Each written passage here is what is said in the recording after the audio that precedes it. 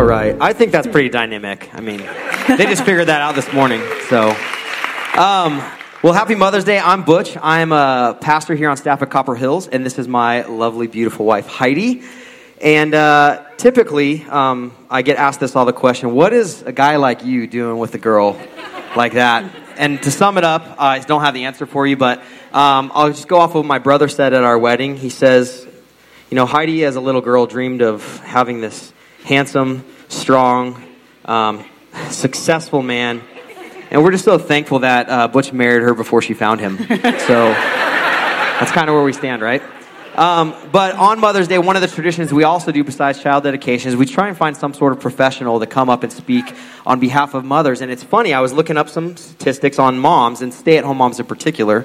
And it says, like on several posts, that the average stay-at-home mom between 2 to 3 kids should make about $150,000 to $160,000 a year.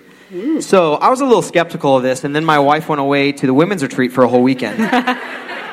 And we have 5 kids, so I wonder if the number goes up. And let me just tell you what, we all survived, barely. But for you moms, to birth a human, to put up with them, to turn them into, fit into the world and kind of like be, somewhat successful or tolerable human beings, good job. But my wife is the strongest and bravest person that I know. She had all 5 of our kids at home with no drugs. I wanted them, but she said no. I asked if I could have her portion, but I'm so thankful for you, and I'm so proud of you for getting up here, even though you're terrified. Yes. And I just pray that God speaks in and through you. So why don't you guys give my wife, Heidi, a warm welcome. Thank you. Well, good morning. I'm Heidi, like Butch said. We've been married for about 10 and a half years, and we have 5 small children. So our house is constantly messy, crazy. I deal with daily temper tantrums and hissy fits and booger wiping and picking up dirty socks. And that's just Butch. So I also have the 5 kids I still have to deal with. Actually, when Brad asked me if I would speak, I was so nervous that I almost said no. And then I thought about all the times he stood up here and burned me for having all these kids. So I thought, maybe I could get him back. But then someone's got to be the bigger man, and I think I'll do that, so. But really, I'm glad to be here and talk about some of the things that God's been putting on my heart. So I'm a pretty positive person, so a lot of this stuff isn't super fun to talk about, but the truth is that's just kind of life, right? There's good, bad, sometimes life takes a turn, and I'm just certain that if we let God, He'll use it for good. Now, I just want to give you some backstory first. So I own a small business designing and producing kids' clothing, and a little over 3 years ago, a brand new sewing company I was using fell through on a huge order right before Christmas, and it left us sending out thousands of dollars in refunds to customers, thousands of dollars in pay to backup seamstresses, basically just a whole lot of people needing a whole lot of money from us. And because my business is all hubbed around social media, I got to see some of the horrible things people were saying about me and attacking my character, and it was hard. Not only did this almost take down my entire business, but it left me with an overwhelming burden of financial and emotional stress. I knew it was going to be a huge obstacle to just try and get things back up and running like normal again. So when this all came to a crash, it was December 19th of 2016, and I know the date because it was the day that I went into labor with baby number 5. And if that wasn't enough, the cherry on top was getting for the first time postpartum depression. It was hard, and I couldn't sleep, and I had no appetite. And even though my brain knew there was light at the end of the tunnel, it's like there were so many curves in the tunnel that I just couldn't really see a way out. So after months of what felt like I was living in a dark cloud and the weight of the world on my shoulders, I just needed to get away. So Butch and I took our 5 kids, hooked up the trailer, and headed out for a week-long camping trip.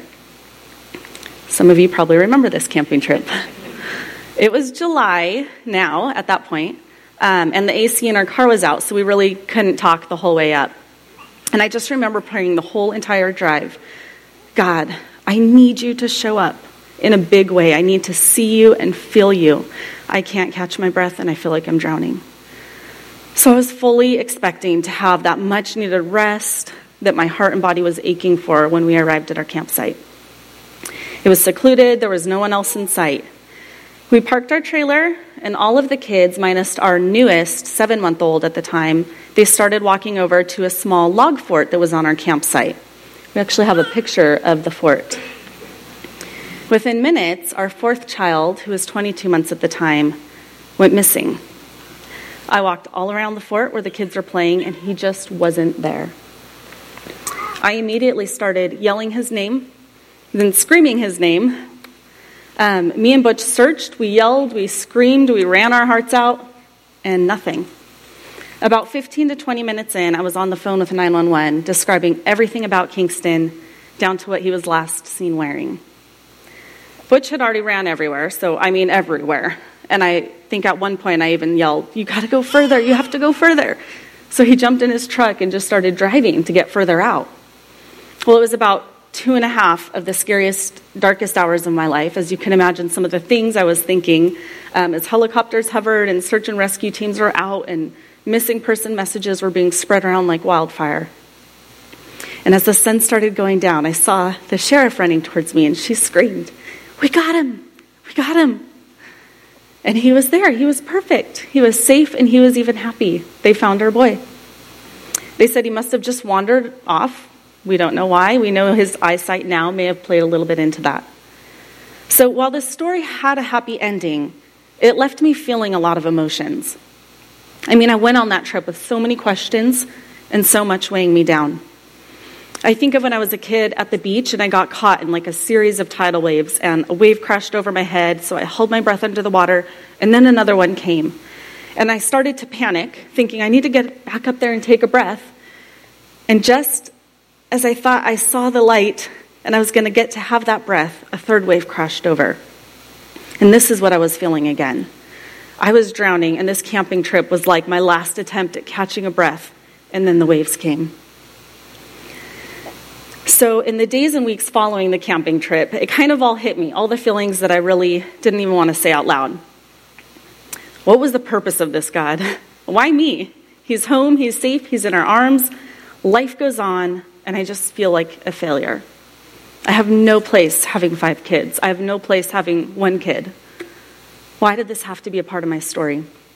Because it literally served no good purpose. It brought no big awakening. It didn't give my life a big plot twist, and now I'm just so thankful nothing else matters, and I feel like I'm walking on rainbows. My heart was wrecked, and it was less settled than it had ever been in my life. And although it wasn't said out loud to many people, I couldn't stop the words running through my mind. I'm a bad mom. I'm reckless. So I was thinking about some of the women in the Bible who maybe, just maybe, had some of these similar thoughts. And Jochebed, Moses' mom, she was living in a time where her people were not only enslaved by the Egyptians, but they were ordered to kill every Israelite baby boy that was born at the time. If you remember the story, and you can read up here, I'm going to kind of summarize it. You'll remember that she hid Moses for 3 months, and when she couldn't hide him any longer, she coated a basket in tar and pitch to waterproof it, placed her baby in the basket, and put him in the Nile River. And that question, why? At one point, Pharaoh's daughter actually ended up finding the baby and adopting him. And then he got to be instantly reunited with his mom for a time until he could be weaned and go live at the palace. But I wonder if at some point while Jochebed weaved the basket or waterproofed the basket or maybe even tested it out to make sure it would float, knowing she was going to put her own little baby in this basket and send him away. Or maybe even the moment after having him back in her arms for a while and then having to show up at the palace just to give him away again. I wonder if that question didn't come up in her mind at some point. What is the purpose of this, God? Why me? Why does this have to be a part of my story? Or Eve, the very first woman. Eve's story is different because her hardship didn't just happen to her. In Genesis 2:16, you can see she had instructions from God that she and Adam were free to eat from any tree in the garden, but they must not eat from the tree of the knowledge of good and evil, for if they do, they will certainly die. So she had help. She was given instructions, knew what to do, what not to do, and yet in one moment of weakness, she ate the fruit of the tree, the only tree that had consequences, and her fate was sealed. She made a mistake. And again, I wonder if that question why came through her mind. Or maybe even perhaps at some point when she was busy populating the entire earth, that thought, I have no place raising children when I made such a reckless mistake. Or how about Mary, the mother of Jesus? There had to have been parts of her story that she'd wished were a little bit different, right? So just a few weeks ago, I had the pleasure of going to our women's retreat with Copper Hills and Prescott for the weekend. And Amy was the speaker, one of our pastor's wives. And there was a moment one night where she encouraged us to just sit in silence while the worship team continued to sing. She was wanting us to hear what God was telling us, specifically about our stories. And that was kind of a theme going through the weekend, that our story matters. And while I was trying so hard to figure out what parts of my story I would piece together in a testimony, I was kind of excited to think about what I would include, just to sum up my own thoughts on my whole journey until now. Would it be when I first accepted Christ as my Savior? Or maybe when I completely turned my back on my faith for a time, just to live a life that was more convenient for me? Or maybe there's something there about how when I had just 2 kids, and my prayer sounded something like this: Dear God, I'm just so thankful for my sweet, tender-hearted, compliant children. Clearly my hard work in parenting has paid off, and I'm so grateful I get to be such a big part of the amazing little humans they're turning into. And then fast forward just a year later when Charlie was born. And my prayer sounded more like this: Dear God, I'm so scared of Charlie. She bites everyone, and her scream almost cracked the windows at Target last week. I'm just so grateful that you've called us to just be the seed planters, so that I know if this one turns out bad, it's clearly on you. And while I'm thinking through my life, the story of Kingston going missing was taking over my mind, and it was making me angry. I wanted to focus on something helpful and useful, and that's like one part of my story that it's just mine. I don't want to share how it made me feel. I don't want to share it at all. Because, I mean, it's an interesting story, but aside from that, I just don't know what good it served. And you see, I think there's times in my life when I feel like I need to know the outcome will be good before I move forward or before I show up.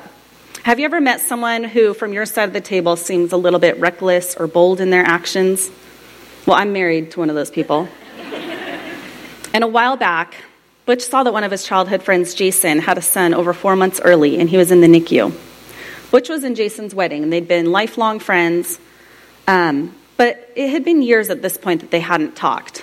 Just life got busy as it does. And when he saw that Jason's baby was in the hospital, and they didn't know if he was going to make it, Butch said, I think I need to go to the hospital. And while that was a sweet thought, I'm like, no, this is a time for family, and he didn't ask you to come. I don't think you should go, just call him. Well, I don't even think a whole day passed, and Butch made up his mind. He was just going to show up. And for the next few months, Butch kept showing up at the hospital to see baby Ethan's progress. There were ups and downs, but in the end, he didn't end up making it. There was a time at the funeral, at the end, when people were lining up to give their condolences to Jason and his wife, Janine. And Butch said, let's just stay back and let everyone else go first. Then Butch went up to Jason at the end. And I saw Jason grab him and collapse in his arms, and he just started sobbing. And when I walked by, I heard Jason tell Butch, out of all my friends, you're the only one who showed up. I think I get so into my own head sometimes that if I think I can see the outcome and it's not what I like, I just choose not to go there and play it safe. So anyways, this all came back around at that women's retreat that I was at. I couldn't let go of that part of my story. And during this time where we were supposed to just really connect with our Maker, I wrote down something in my journal like this: God, I want to share my story, but I can't get around that story of Kingston. It's distracting me, and I'm trying to focus. But you know my story. Can you finally just tell me why so I can move on? And then the very next thing I wrote, almost as if my pen was writing it first and I was reading it after, was this: your story was never meant for just you. That's it.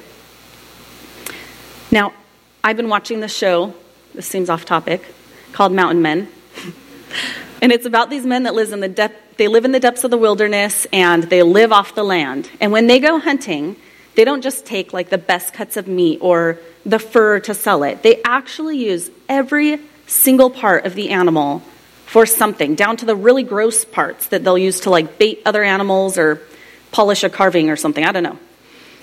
But I think it's just such a good description of what God does with our stories. He doesn't just take the best parts. He uses every last bit for good. He takes the mom like Jochebed, who had no idea the impact that her brave act of saving her son would have. She couldn't have known that Moses was going to grow up and be the one who was chosen to lead the Israelites out of slavery. I don't think she knew back then that her story was meant for anyone except herself. And Mary and Eve, they had to have known that they were a part of something monumental. But how many people have been impacted by their personal stories? And not just the good parts, like when Mary said yes to the angel, or when Eve was just literally the first woman alive, but the bad parts too. Like when Mary saw her son hanging on a cross and dying, or when Eve made a single bad choice and pulled all of humanity out of the Garden of Eden. I just wonder if those moments didn't feel a little bit isolating. Maybe even a part of the story that if they were telling it, they'd rather not give any focus to it all because it was just too hard. So when I had that moment at the retreat where I knew God was speaking to me, there was a specific song we were actually singing. It's one we sing here often called Reckless Love. And every time I hear this song, my stomach turns to knots. So I sing the song, get through the end of it, and take a breath when it's over. And then sweet Amy comes back up and says, let's sing that again. So here's some of the words, and you can guess why I get these feelings. Oh, the overwhelming, never-ending, reckless love of God. Oh, it chases me down, fights till I'm found, leaves the 99. And then it gets to this bridge. There's no shadow you won't light up, mountain you won't climb up, coming after me. There's no wall you won't kick down, lie you won't tear down, coming after me. And it pulls me right back to that moment where me and Butch were chasing our lost son. Because we have 4 other kids, I had to stay with them. But I watched Butch leave and run. A couple of sheriffs mentioned at different times that they didn't recommend parents search. They wanted them to stay back while search and rescue does their job. To which my husband's response was, there is no way I'm not going to search for my lost son. I saw firsthand the overwhelming, never-ending, reckless love of a father. He didn't pack a water bottle and a protein bar and a survival kit. He didn't come grab his phone to make sure people knew his location. He recklessly chased and ran and fought to find his son. Now, Kingston wasn't even 2 at the time, but maybe had he done something to disappoint us or made a bad choice earlier that day, let me tell you, there is no amount of his story that would have ever stopped Butch from running as hard and as far and as long as he did, because he was not going to give up until his son was found. And if you're not in a relationship with your Heavenly Father and you're lost, I pray that you know He is coming after you, and God will not stop chasing after you. There is nothing in your story that will keep Him from running after you again and again. You're a child of God, and He loves you recklessly. Now, Jesus, I don't know where everyone stands today. I don't know what hardships have come and what choices were made. I still don't know what my own stories might be used for. But I know that you waste no part of it, the good, the bad, the ugly, and the unimaginable. Sorry. God, I just pray that everyone here would know that for whatever reason, you have given me a firsthand look, a real-life visual of your never-ending reckless love. And I'm honored that I got to see it. And I want people here to know what that looks like and to know what that feels like, God. That they are your child and they are so loved by you. And no matter their story, you're going to pursue them every single day. And it won't stop, God. I pray that they will feel loved by you. And I pray this in your name. Amen. Now, real quick, I mentioned that I got to see what it looked like to chase after our lost son. But I also got to see what it looked like, that moment when his father got to grab him in his arms for the first time again. So I wanted to share this with you so you guys could see it too.